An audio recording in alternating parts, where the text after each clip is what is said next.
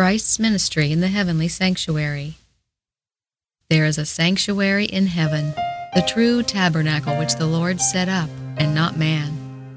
In it, Christ ministers on our behalf, making available to believers the benefits of his atoning sacrifice offered once for all on the cross. He was inaugurated as our great high priest and began his intercessory ministry at the time of his ascension. In 1844, at the end of the prophetic period of 2,300 days, he entered the second and last phase of his atoning ministry.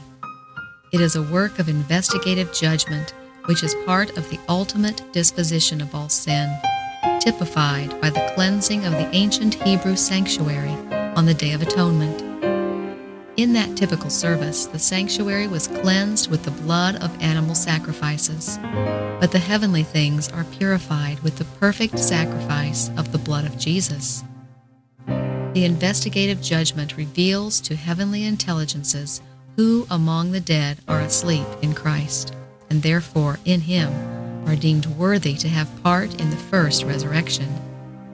It also makes manifest who among the living are abiding in Christ, keeping the commandments of God and the faith of Jesus, and in him, therefore, are ready for translation into his everlasting kingdom. This judgment vindicates the justice of God in saving those who believe in Jesus. It declares that those who have remained loyal to God shall receive the kingdom. The completion of this ministry of Christ will mark the close of human probation before the second advent.